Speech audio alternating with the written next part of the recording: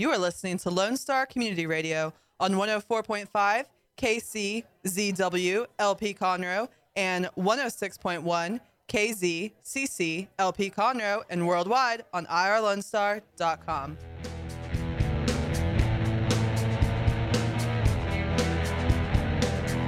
Good afternoon and welcome to the Legal Connection with Tony and Cheryl.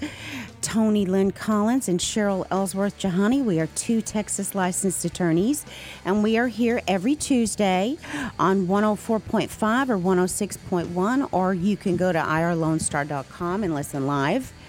And we are here as a public service to our listeners to talk about legal topics.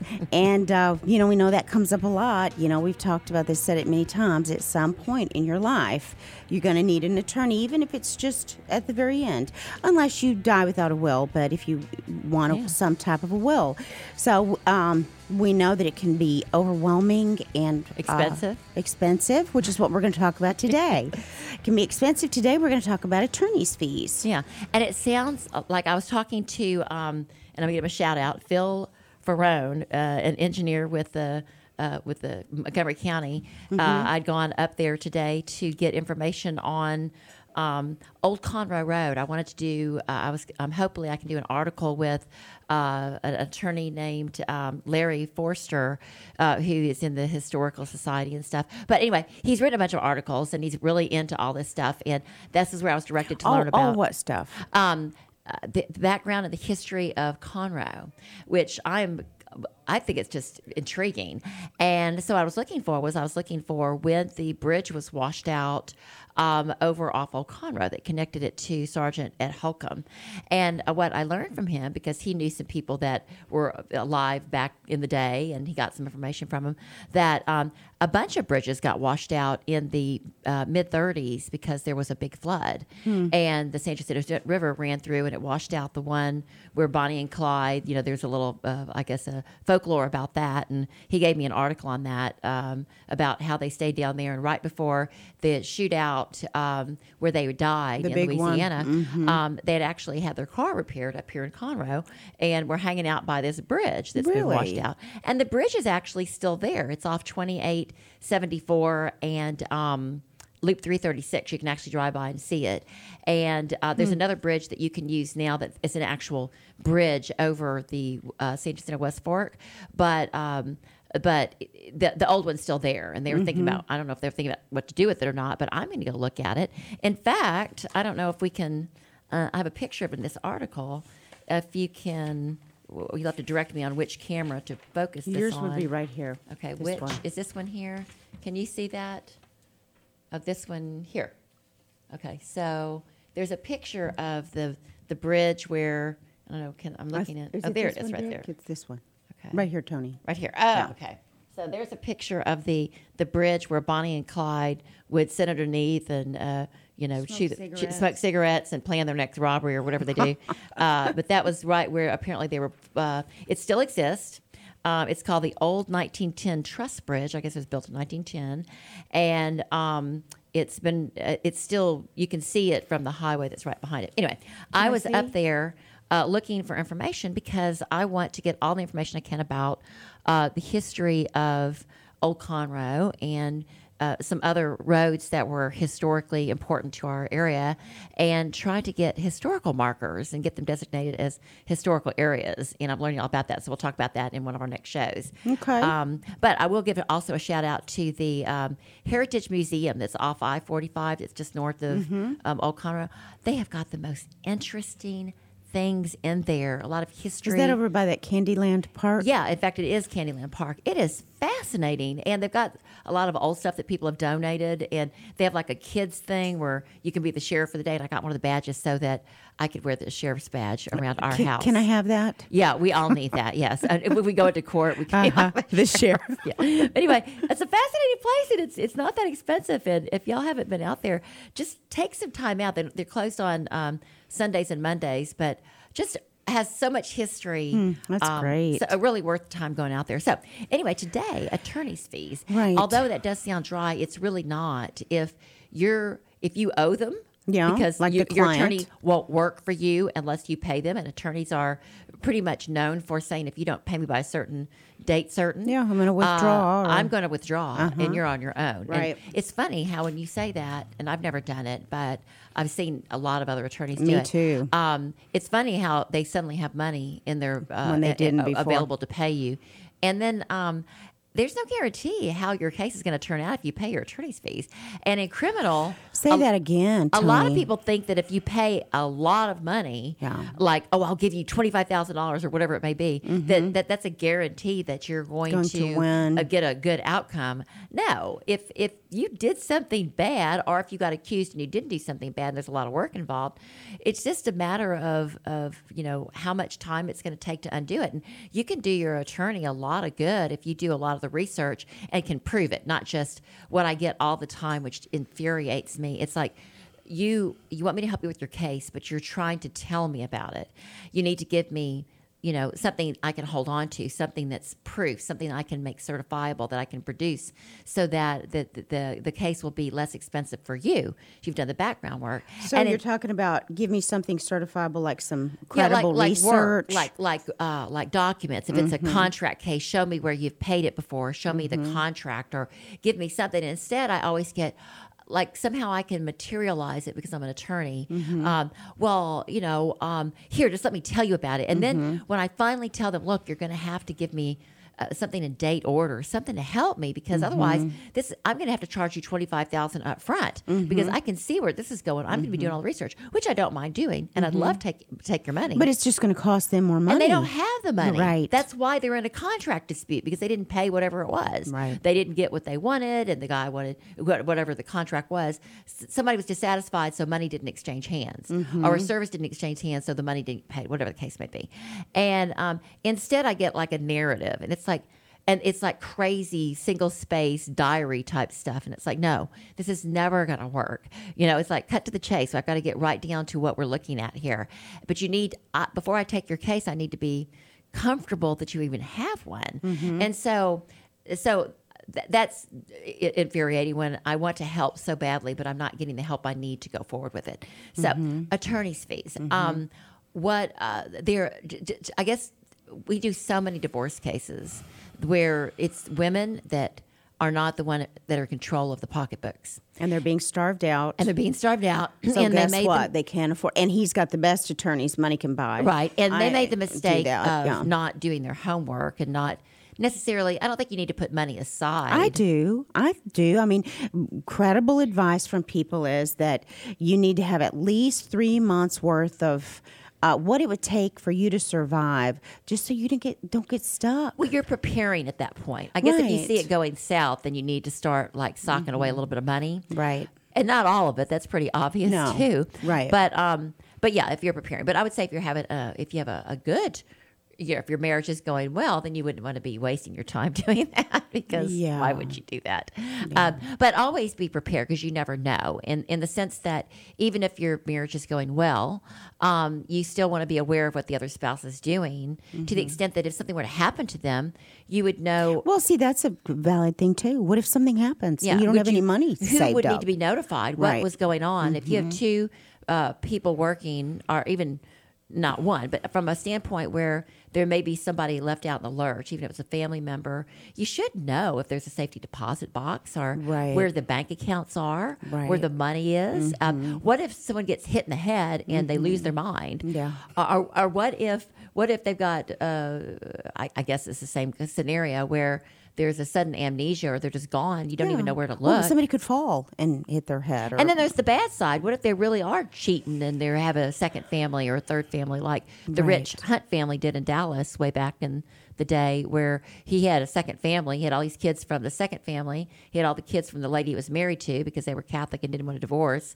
And the first lady was in La La Land. She was doing all these charity benefits and stuff and just wasn't paying attention. And the second one was all too happy to have 1 million kids with this guy. Sure. And it ends up that when he died, the first and the second family met each other. Right. And there was the fight of all fights with, I can't remember how it turned out, but the second family ended up getting quite a bit of money, like all those kids. they do that. and they're prolific. The guys that are bad are prolific. All right, so I will just say this just to throw it out there. If you're that woman that doesn't have the money to pay an attorney and your husband has filed for divorce and you don't know what to do because suddenly you've been cut off and you don't have access to the funds, Right. Then you come to your good friend who you've been friends with for a while who's an attorney and say, what do I do? You're going to help me, right? It's like, I have got a million other things to do, and it's the right thing to do to help you. But what have you done to help yourself? And why are you in a predicament where you didn't see this coming? Right. I mean, certainly there was some signs. And so the next thing that comes out of their mouth is, you may not be the first person they've approached. They have a lot of attorney friends, and they've gone through those attorney friends, and they haven't paid them. And they're saying, well, they could get attorney's fees from my husband. Yeah, you can. Just like in the Michael Brown case, there's a lot of money involved out there. We're talking millions of dollars. You should the wife should get her attorney's fee paid for. She was the innocent victim of somebody that did her wrong. Or even in the Michael Brown case, she wasn't an innocent victim. She was Right. having an affair with that baseball player. What was his Bagwell? Jason Bagwell. Yeah, is it? I can't remember. I the think one. it was Jason Bagwell. Yeah. Well, anyway, what's It his was. first name? Jeff. Jeff. Jason. Jeff. Bagwell. Jeff Bagwell. Yeah. Jason, where is your Astros? I said Jeff. I'm not. Okay. You said Jason about 4 times. And then Jeff the last time. We have it on recording. Yeah. Replay. So she was bad. She was cheating on She him. was, He and may not have been the best he guy in the was- world, but he wanted to stay married and probably just keep his empire all intact. But He was very nice to her too, though. At the yeah, end. he gave her a lot of stuff. Dr. But Brown. the bottom line was she did get all of her attorney's fees paid and some, and then they took advantage of her, the attorneys, knowing that all their They fees were did. going to get paid. Right. So it's kind of all over the board. But the general, the typical situation is you're going to have not a gazillion dollars, maybe somebody that's got $400,000 house in the Woodlands, if that. You may have somebody that doesn't have any property at all. It's just somebody that's got a lot of kids, and suddenly they're not going to have a place to live because the husband is mad and is left to go with the gal he met at the bar that is nicer to him because she wasn't being very nice because she's got 3 kids, and it's difficult raising 3 kids and not Right. having any help with your cheating husband, and or at least your perceived cheating husband who wasn't cheating until you were mean, and then he's had to cheat because he wanted some relief. It's all over the place. It's really difficult in that last situation to get your attorney's fees because there's not enough to go around. So what do? Well, you save the 3 months in advance if you see it coming, but don't go to your attorney saying, well, certainly you can get attorney's fees for me. No, it's simply not that easy. They can try to get interim attorney's fees, and I've done that before too. And a lot of times you don't get them. Sometimes you get them, Yeah, and sometimes sometimes you you don't. don't. And you can ask, and you can, if you've got 3 kids and you're a stay-at-home mom, and they're all babies, and your husband's making a nice living, and he just leaves one day, the odds of you getting attorney's fees to at least defend yourself are higher. But not guaranteed, because what if he's self-employed and he's got a bunch of accounts and you don't know where they're at, and he's saying he doesn't have any money? And he knows how to hide it. What he does have. They all know how to hide their money. know. They may have done this before. More than likely, you're not the first wife. So anyway, that's the first thing: is attorney's fees in a divorce situation are not guaranteed, and they're not easy to get. That's so true, Tony. And it's funny because all the clients sit around and talk to each other, and then they talk to other attorneys that are not representing them, and they're just convinced, oh yeah, what's wrong? Why didn't they get those interim attorney's fees? Why didn't they do this? Why didn't they do that? And then you're the bad guy not being able to get them. And the truth of the matter is, it's not even a lot of times in your control. And I'm going to add this too, something I found out that I didn't know how to do before. Okay, let's say you're in a court and you're not getting the best rulings, particularly in family courts. Right. And for no reason. You don't understand why things aren't going your way because the other spouse is a certifiable, proven drug addict, criminal, credit card abuse. And suddenly you're the good parent and you don't have custody of the kids. Why is this other parent getting all the breaks and you're not? Well, a lot of times it has to do with campaign contributions.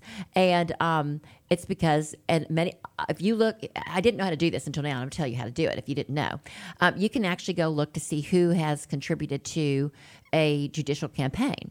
Now, federal judges are appointed, so you don't have to worry about that. And that's why a lot of cases get That's why the United States Supreme Court will take a land case that's it involves the city or a county, because there's so much bias involved, that they'll let you go directly to the U.S. Supreme Court with a case like that when there's a lot of restrictions to it. But it's unusual to have a direct jurisdiction to the United States Supreme Court or a federal court, unless you've got a federal question, it's over $75,000 in controversy, or something else. If there's some law that allows you to go in there. State to state, dual state parties. But a lot of times, because of bias, you can get it taken at a higher court and out of the district courts.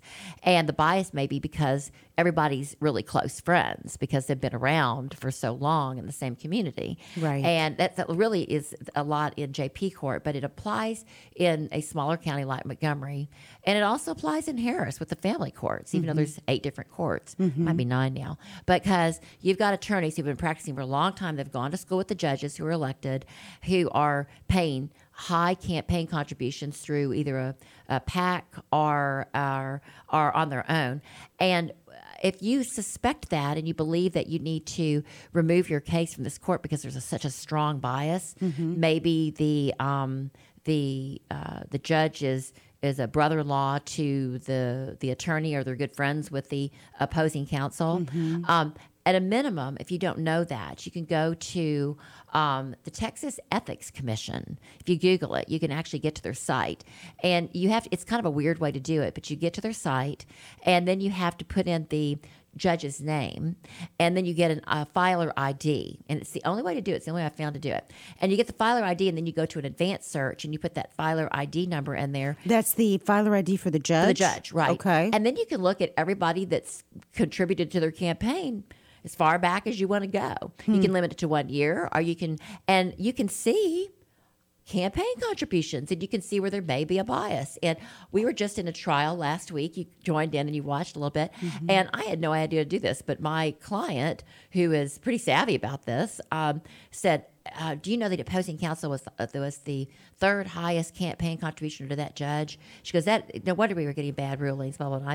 I didn't, I mean, there were some rulings that I questioned, but they weren't as bad as some of the ones I've got in other courts, where it was just a slam dunk bad, I mean, absolutely improper. There wasn't factual sufficiency or legal sufficiency for the judge to be ruling that way.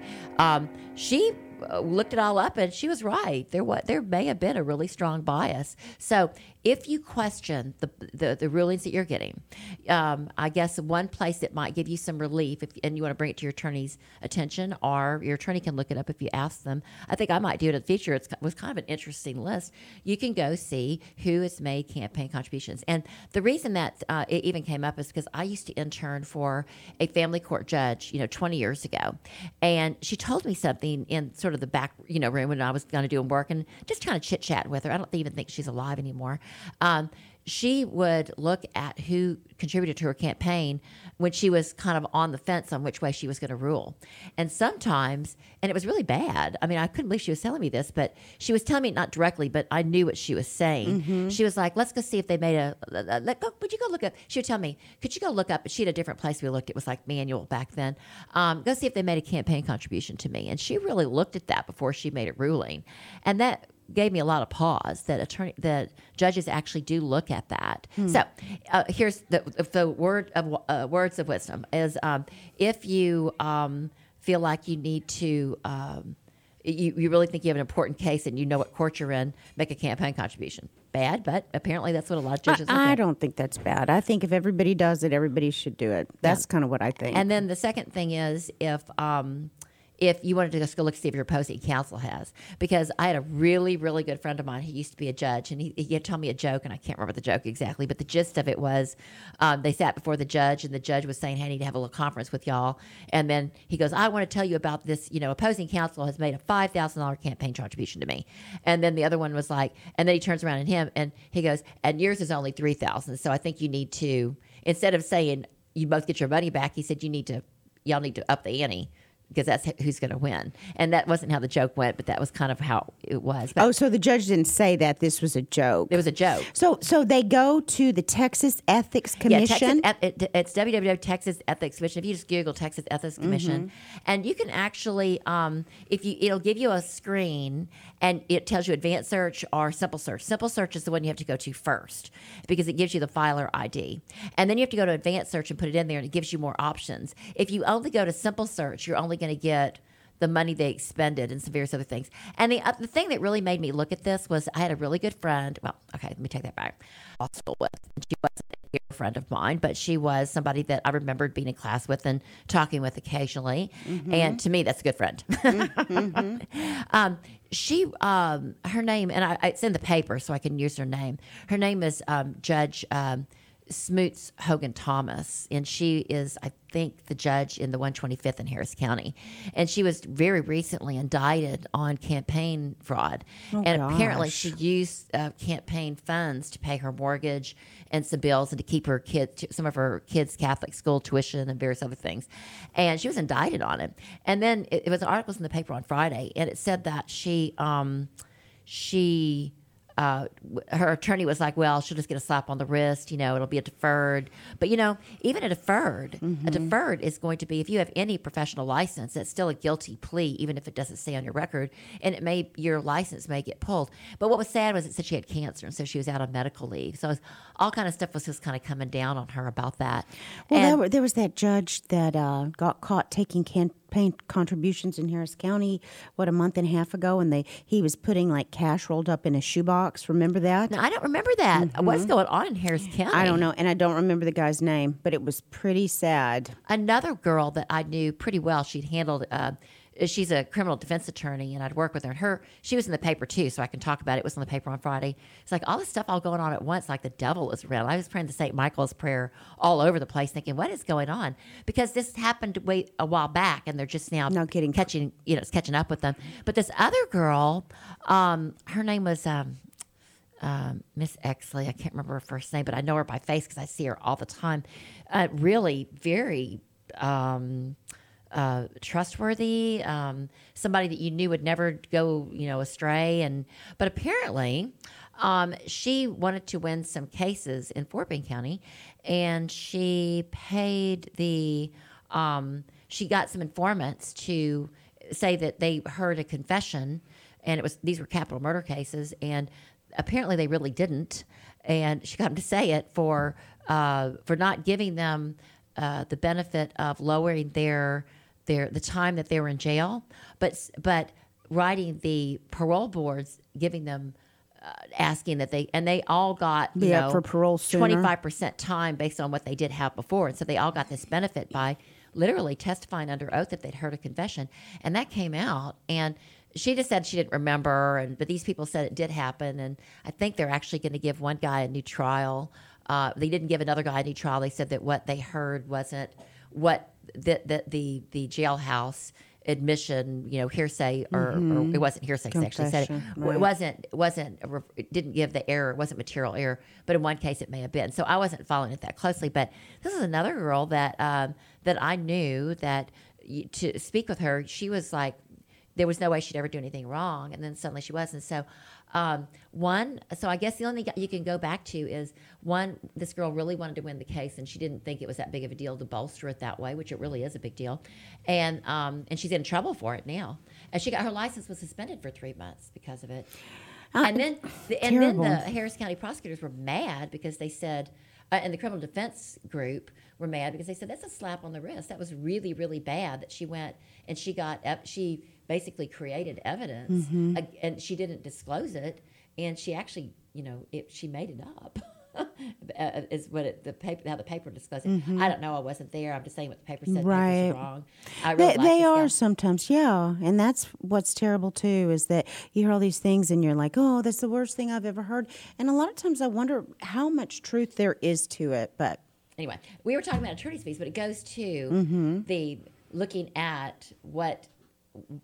I don't even know how we got into the ethics board, except for it came up, and it went towards. You were talking about looking up judges and campaign but contributions. it had to do with attorney's fees too. Oh, because you can't always get your attorney's fees You can from try. the judge, but it could be that the opposing counsel has made a higher campaign contribution because they've got the money, and that may be why you're getting poured out because the remember, people go into a marriage with all the good, the best of intentions, and it's usually not one person's bad or one person's good. There's usually a little bit of both going on there, and so we don't know what's going on and why this woman is in the situation she's in. Or it could be the man, but more often than not, it's the woman that doesn't have the money that is that's coming to true. you saying, "I don't Please know what help I'm going me." to do," and then you've got to go forward and get 30. But I guess to make this clear.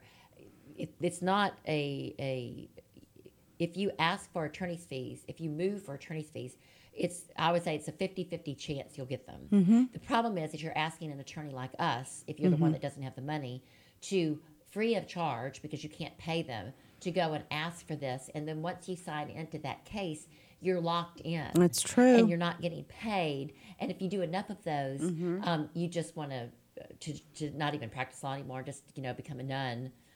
Somewhere. Well, the problem Nigeria. is that going to these attorney's fees. If you're doing a case and you're not getting attorney's fees, you've got to take another case so you can get paid. Because hey, guess what? Attorneys have car payments and house payments and need to eat food and all of that husbands too. Are wondering why you're not getting paid and you're working 24/7. Right, exactly. And so then, if that turns into the second case you take, you're getting paid half your attorney's fees. You got to take another case on, and then you're not doing the best job you could do if you've got. And that's what happens to a lot of attorneys, that they suddenly don't have the funds to stay afloat because they've taken on too much. And you see that in the Bar Journal all the time. In fact, you could just Google attorney suspensions, and it's always some little amount. I know. It's some tiny little amount that terrible. should never. In fact, I'm getting ready to do a mediation for a divorce on a case with an attorney that was disbarred. And we're talking. now that's the client or that's opposing counsel. The mediator was disbarred, but she has to find another way to make money now. But the reason she was disbarred was because she, you could read between the lines. She took on too many cases. She She made a mistake on one. And then the case fell apart because of one real small case. She missed a deadline, and then she couldn't refund the money, and it was like a real small refund. But she did it. It happened like on 3 different cases. But if you've got a really big workload, she got disbarred last year. Oh gosh! And she's a go-getter, but it's really easy to lose track of what you're doing. And so what we do makes it so. At least what I do makes me almost disbar proof because I don't take cases where, I try to do the most cases I can where I'm not charging unless they can afford to pay it. And then you take contingency cases where you'll get paid by the other side. And then that's why we're doing attorney's fees today, because you're due the attorney's fees if the other side doesn't want to pay them. And so they hold it up on appeal and in court forever so you can't get paid. Or in another case I'd done like 4 or 5 years ago, when we were due the attorney's fees and we knew they had it in assets, they declared bankruptcy, so you couldn't get the fees, and then you've got to go to bankruptcy court to get the fees, and then that's you're going to be on appeals in bankruptcy court forever, which we're going to get those. It's just how patient can you be, to wait for your fees. So that all goes back down to what we were actually talking about today, and that is attorney's fees. When can you get them legitimately, and what you have to do to get them. So what do you have for us on that? Well, I have Civil Practices and Remedies Code, Chapter 38, and it's about attorney's fees, and it's about a recovery of attorney's fees. So, Chapter 38, a person may recover reasonable attorney's fees from an individual or corporation in addition to the amount of a valid claim and cost if the claim is for rendered services, performed labor, furnished material, freight or express overcharges, lost or damaged freight or express, killed or injured stock, a sworn account, or an oral or written contract. And I see a lot of these interventions for attorney's fees on a sworn account and an oral written contract. You see them on the credit card debt all the time. And that's what they try to scare you into. The credit card companies are usually, you see them in bulk, and they're usually handled by one credit card collecting company. There's like 3 or 4 of them out there. If you haven't paid your $25,000 in credit card fees and you have 5,000 of them, which is also kind of, I think, a fraud. A really a girl that was like the most popular girl at our high school. I don't know what made me look it up, but she had declared bankruptcy a few years ago. And I, because it's all public record, I looked it up and I thought, wow, is she declaring bankruptcy? I mean, she had this, life that was to die for. She was gorgeous. She came from a good family, all that stuff. Well, ends up that she also lived over her means and she got divorced a few times. And she had over $400,000 in credit card debt. Wow. She had so many credit cards that were approved, and she ran all of them up to the max and then declared Chapter 7 bankruptcy, and they all got forgiven. So basically, she got away with theft. Mm-hmm. She charged up $400,000 in I couldn't believe she kept getting cards, but she got, that's not right to do that. But that's what happened. Well, credit card companies will come after you, and they will get their attorney's fees, and that was part of her deal. Was they had sued her and were successful in getting that, and she didn't want them coming after the assets she just purchased with all those credit cards. So they get the fees on them. But the ones that are listed in the attorney's fee section of this Texas Practice and Remedies Code, Texas Civil Practice and Remedies Code, services rendered attorney's fees. That's like your car shop places. You should get those. Labor performed, same kind of thing. Materials furnished. You have to look at it. Those are all usually going to be under contract, though, which is the last one that you mentioned. If you've got a contract, it's a written contract, and an oral one if you can prove it. You're going to get your attorney's fees if you sue for your payment under that. Lost and damaged freight express. I don't see that often. That's not something I've ever handled. Yeah. Killed or injured livestock, maybe out in Kerrville or in the country. I've never seen that. I guess if somehow your livestock got killed, I don't know. I have an example for that since I've not done it. Yeah. But I don't know. I want to go to maybe your 4-H if your neighbor got mad and your dog got shot. I mean, I don't know. That's not really contract, but I guess it could fall under that. Yeah. I don't know what overcharges is for that, but sworn account contract is a really big one. Services rendered labor, but the big one is contract. If it's in your contract, and the other one is in the Civil Practice and Remedies Code. That is a really, really big one is declaratory judgment. When your attorney files a claim for you where you're asking the court to declare something. Many times attorneys will file that claim just even if it's really not something that should be declared because they're trying to get the attorney's fees, and the court to say no, this is not something that you should get on declaratory judgment, so you're not going to get it. But if you have a contract, earnest money contract to get your car fixed, which you always want to have something in writing if possible, flooring, all that stuff, then you want to almost always it's going to have a provision in there where your attorney's fees will be the prevailing party will get their attorney's fees paid. So the other thing is and it made me think about probate. That's another one where that wasn't mentioned in here, but just another example. If you are the independent executor of an estate and you have to sue one of the, alleged heirs because someone's suing the estate because they say that they are an heir, or like for a trust, the one that we recently had where one of the heirs created a phony trust so that he could say the trust owns the estate. Right. Well, because the independent executor had to protect the estate's, what do you call Fun. not character, but to protect the estate, the assets of the estate, he'll get all of those back. The estate pays. The bad thing about that is if the estate is paying, that means that now the estate had to defend that case. Who won in that? The attorneys all won because there may not be any asset base left in the estate if the attorney has to get paid from the estate. So you had $100,000. You fought off somebody that said that they're a claimant in the estate or the trust or whatever, and it was $100,000 in attorney's fees. Who wins? The attorneys won. So you have to kind of pick and choose your battles on that because just like in any other case where there's attorneys involved, divorce is another great example. The attorneys may win and the parties get nothing. So you have to decide and what we always say this, and tell me what that Bible verse is again, where where they're walking. Agree with your enemy along the way, lest when you get to the court, basically, you get turned over to the judge and locked up until you have to pay in full. And I think that's in Thessalonians. Yeah, so that would be Paul, right? Paul's writing that, and he must have had divine intervention to know that. That's so true. Yeah. That don't be all puffy. That you're going to win, and you're absolutely right. Because if it's principled and you have plenty of money, that's one thing. But if it's if it's not, if it's principled and you're going to win, that's another. Or if you've got a really good chance, or if you're willing to take the risk. But you have to look at this like attorneys are your friends, but a lot of times attorney's not your friend. The attorney is. And it could be that you really don't have a choice. You've got to have an attorney because you don't know how to navigate around the judicial system. But if it's JP Court, you don't necessarily need an attorney for JP Court. They're set for people to, like the People's Court, to go in there and fight their own battles. You may have some legal questions, but more likely than not, if you're in JP Court or an eviction, they've seen it all. The judges have seen it all. Yeah. You can pretty much go in there and if you're on the right side and they're pretty fair. I would say that the few times I've been in JP Court, I haven't walked away thinking that I got a raw deal. You're not happy if you lose, but Right. but there's also something that you may not have known going into it.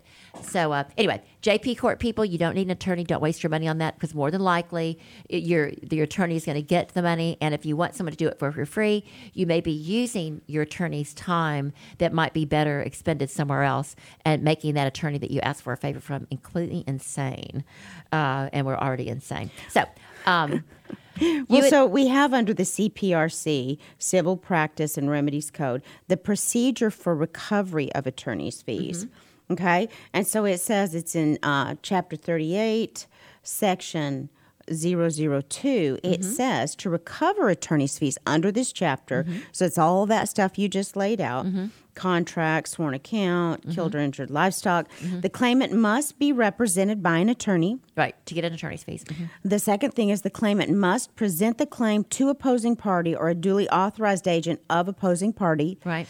And It has to be in your petition. And 3, payment for the just amount owed must not have been tendered before the expiration of the 30th day after the claim is presented. Now say that again.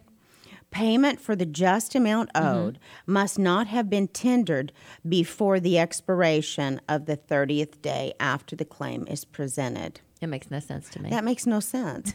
I mean, I guess I read that and I thought it was saying that you've got to present it 30 days before the claim expires, but that's not what it's saying at all. All I know is that attorney's fees, if they're presented to the court and they're properly presented and they're necessary and reasonable, and the judge grants them, or if you haven't stipulated to them, they're going to get paid. Yeah. So, and whether it's a contingency and your attorneys do them, or whether you've been paying your attorney all along, I'll have to look into find out in the legislature, the legislative intent, why that's even in there. But I do know that you absolutely have to request them in your petition, whether it be JP Court or whatever, and there has to be a basis for them, the ones that we just went over in the contract or whatever, and they have to be reasonable and necessary, and there's a way to do it. And what a lot of attorneys have done in the past is just said to the court, I want to stipulate to these, or they tell the judge at the end of the case, I need to put into the record, because attorneys are usually always their own expert. You always see an attorney listed as an expert because they're the expert on their own fees. And then they'll tell the judge, well, these are reasonable and necessary. This is what I charge per hour. This is how many hours I did. And it's pretty simple. But it's a little bit more detailed than that now because it's the recent Supreme Court cases. And I will say this, that there's a way to get your attorney's fees on like summary judgment by putting you can submit an affidavit within a reasonable amount of time with the reasonable attorney's fees. And if you submit the affidavit and it's not objected to within 30 days of this filing, if it's done in the right format, pursuant to the Texas Practice and Remedy Code, and there's 2 different places you look to make sure you've got the proper affidavit. But if it's done, it's not objected to, then you automatically get those attorney's fees. On summary judgment? Because I say that you automatically get them. They are deemed to be reasonable and necessary, and because there had not been an objection within the time that's set out in the statute. and I had a court rule against me on that, that's reversible error if the trial court does not rule in accordance with the law. Then what is your only remedy? The only thing that you can do is to appeal. You can go to the opposing counsel and say, look, I'm going to appeal. This is cost a lot of money. I'm going to win on appeal because blah, blah, blah. Or you actually show them the law. The opposing counsel usually doesn't give you that much respect, I would say, because they're really representing their client. And I will say this, a lot of attorneys are pompous and they believe they know it all, but a lot of them aren't. A lot of them are willing to listen. If you sit down and you're just having a normal conversation with them, then you can tell them, look, here's just having a conversation. Here's where I'm going with this. So you're not hiding the ball. Sometimes you know the person you're dealing with, you want to hide the ball because you know they're going to try to find some way to manipulate around it. But if you're dealing with somebody you've worked with before and they're fair attorneys, you can say, here's the deal. I've got this. I don't want to appeal, but this was denied. These are reasonable and fair and reasonable attorney's fees. You didn't object to it. So what do you want to do about this?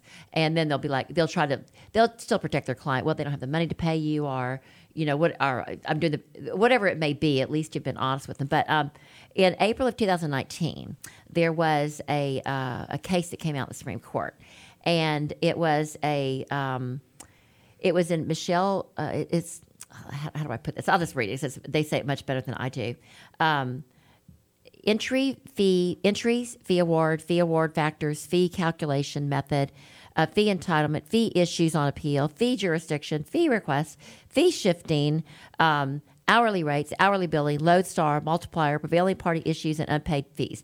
That's all what goes into determining whether or not you can get your attorney's fees, if they're fair or if you're going to win them on appeal, which means you really have to take care of it in trial court, because anything you don't take care of trial court that's not on the record, you have not preserved error for appeal. Okay, so we're still docking trial court. And it goes by really fast. You're in trial court, and it's really easy to slip up on this because it's just you're in the moment. But no, you need to be taking care of business. A recent law 360 story by Michelle Cassidy, Texas justices clarify evidence needed for attorney's fees, reports that the Texas Supreme Court clarified what evidence lawyers must present to support their claims for attorney's fees and costs, saying that an $800,000 fee request in a dialysis center lease dispute was too general.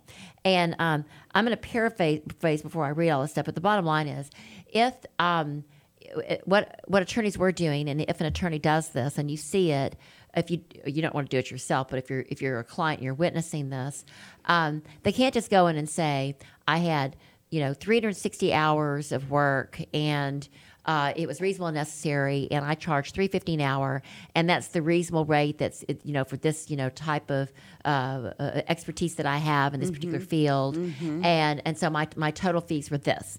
That's not going to cut it anymore. Those will get tossed out, and your attorney's fees. And attorney's fees, a lot of times, is the bulk of the cost of the estate. Your total award may be $25,000 or $10,000, but the attorney's fees might be $250,000 because you're fighting over something dumb, or you didn't think it was dumb, but you certainly didn't think you were going to lose, and now you're stuck with $250,000 worth of attorney's fees. All right.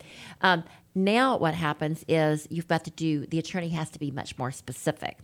In this particular case, a private dialysis center affiliated with the University of Texas Southwestern Medical School didn't present specific enough evidence to support its attorney fee request after the clinic won a lease dispute with landlord Warmos Venture. And the court remanded the case. The court also remanded a second fee dispute in Barnett versus Shiro, which I've read these cases and it's been a while, to a lower court for reconsideration under its Rohmos ruling. And Rohmos is spelled ROHRMOOS. In the decision, the court sought to dispel what it said was confusion on the part of the lawyers and the courts about the two methods of calculating fees, the Arthur Anderson method and the Lodestar method. It said that the Lodestar method of calculating fees was never intended to be a separate test or method from the 8 factors set forth in a 1997 ruling in Arthur Anderson. I would just say this. Lodestar is when you're doing the calculations hourly, whereas the Arthur Anderson method is a different method, and both can be used. But now what they've come down to in this, and I'll read a little bit further, but I don't want to run out of time, is you've got to be very specific. You've got to say, this many hours, on these dates, I prepared a petition, I spent this many hours on it. This is what I charge per hour. And even if you don't read each line item, you can present it to the court. You can say, and there's a certified copy of my billing that asserts, what my fees were. There has to be something in the record that's specific to what you were doing and how much you charge per hour, and with your resume, with your background, to be able to support what fees you're looking for. It can't just be a general one. And if you don't want to sit out there and read it into the record, then you're going to have to present it in a certified, in a proper affidavit format with what you did on what days. Wow. And otherwise, it's not. Your attorney's fees are going to be, you can only look to your client, even though you had a winning case where it should have been paid by the other party. Now, the starting point for, instead, Lodestar was developed as a shorthand version of the Anderson factors. And that's such a weird thing. I never knew what Lodestar was.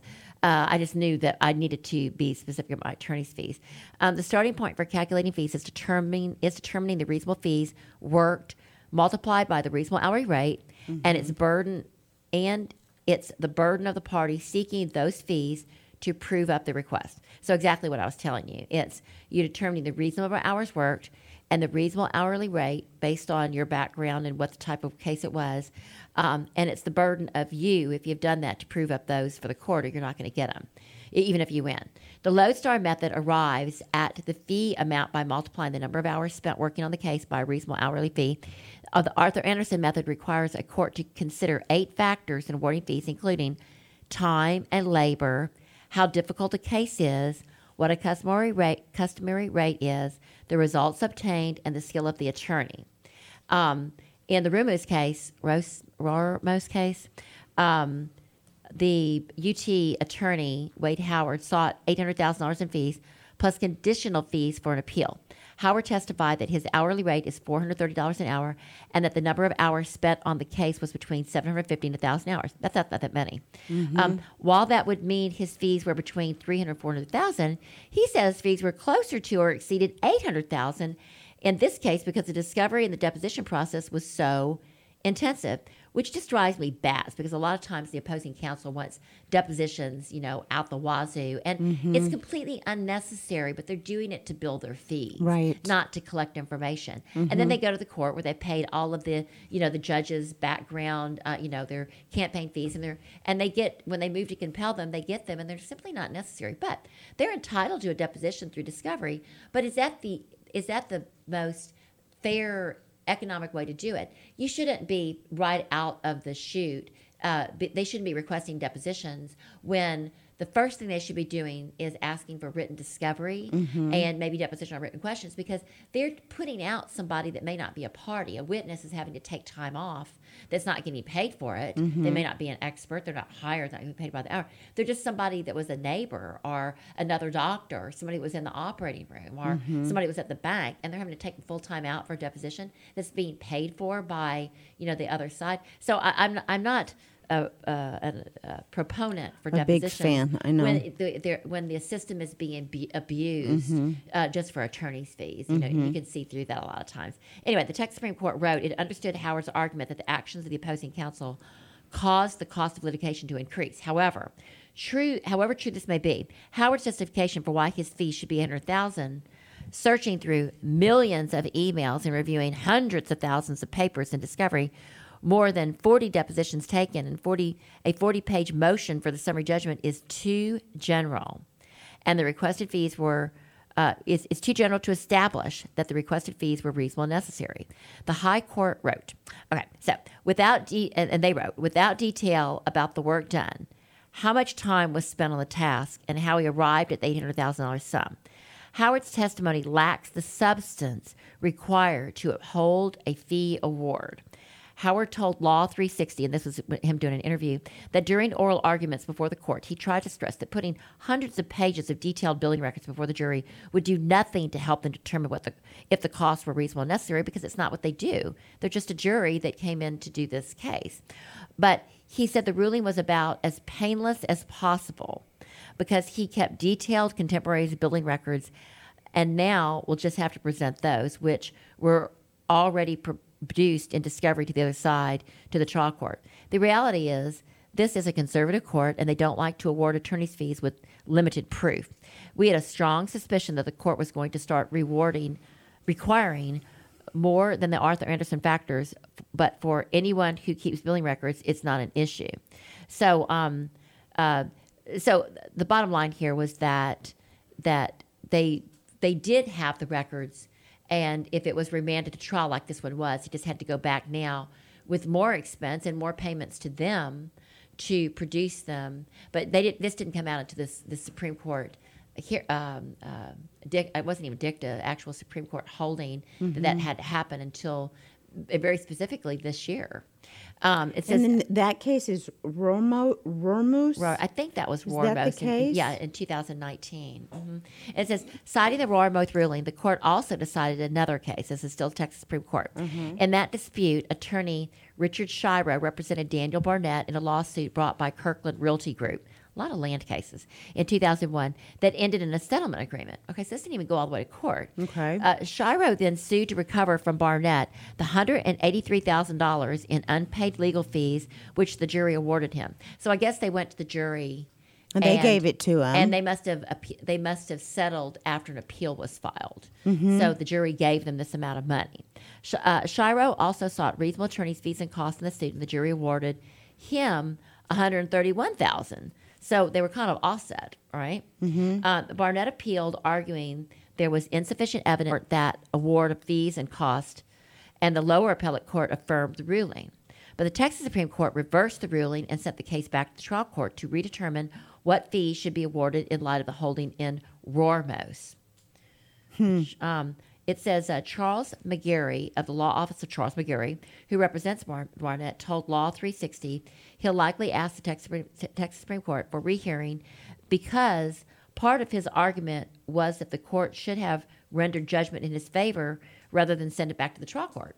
So there's still a lot of arguments. Both sides thought they both should have won. They thought that I don't know what the case was about, but both thought they had a decent case. And on appeal, they don't want to. They settled, but now they're going to try to, it looks like, undo the settlement, which is really difficult because it's hard to undo a contractual settlement because settlement agreements are viewed as contracts. Right. So almost makes you not want to settle if you get stuck that way.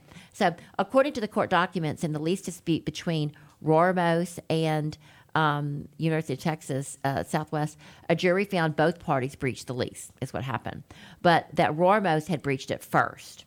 As the prevailing party, the jury awarded U.S. Southwest, the University of Texas, $800,000 in fees and a conditional $150,000 for representation in the Court of Appeals and $75,000 for representation in the Supreme Court, totaling a little more than $1 million. On appeal, Rormos argued that the evidence wasn't sufficient to support that total, but the lower court disagreed and upheld the award.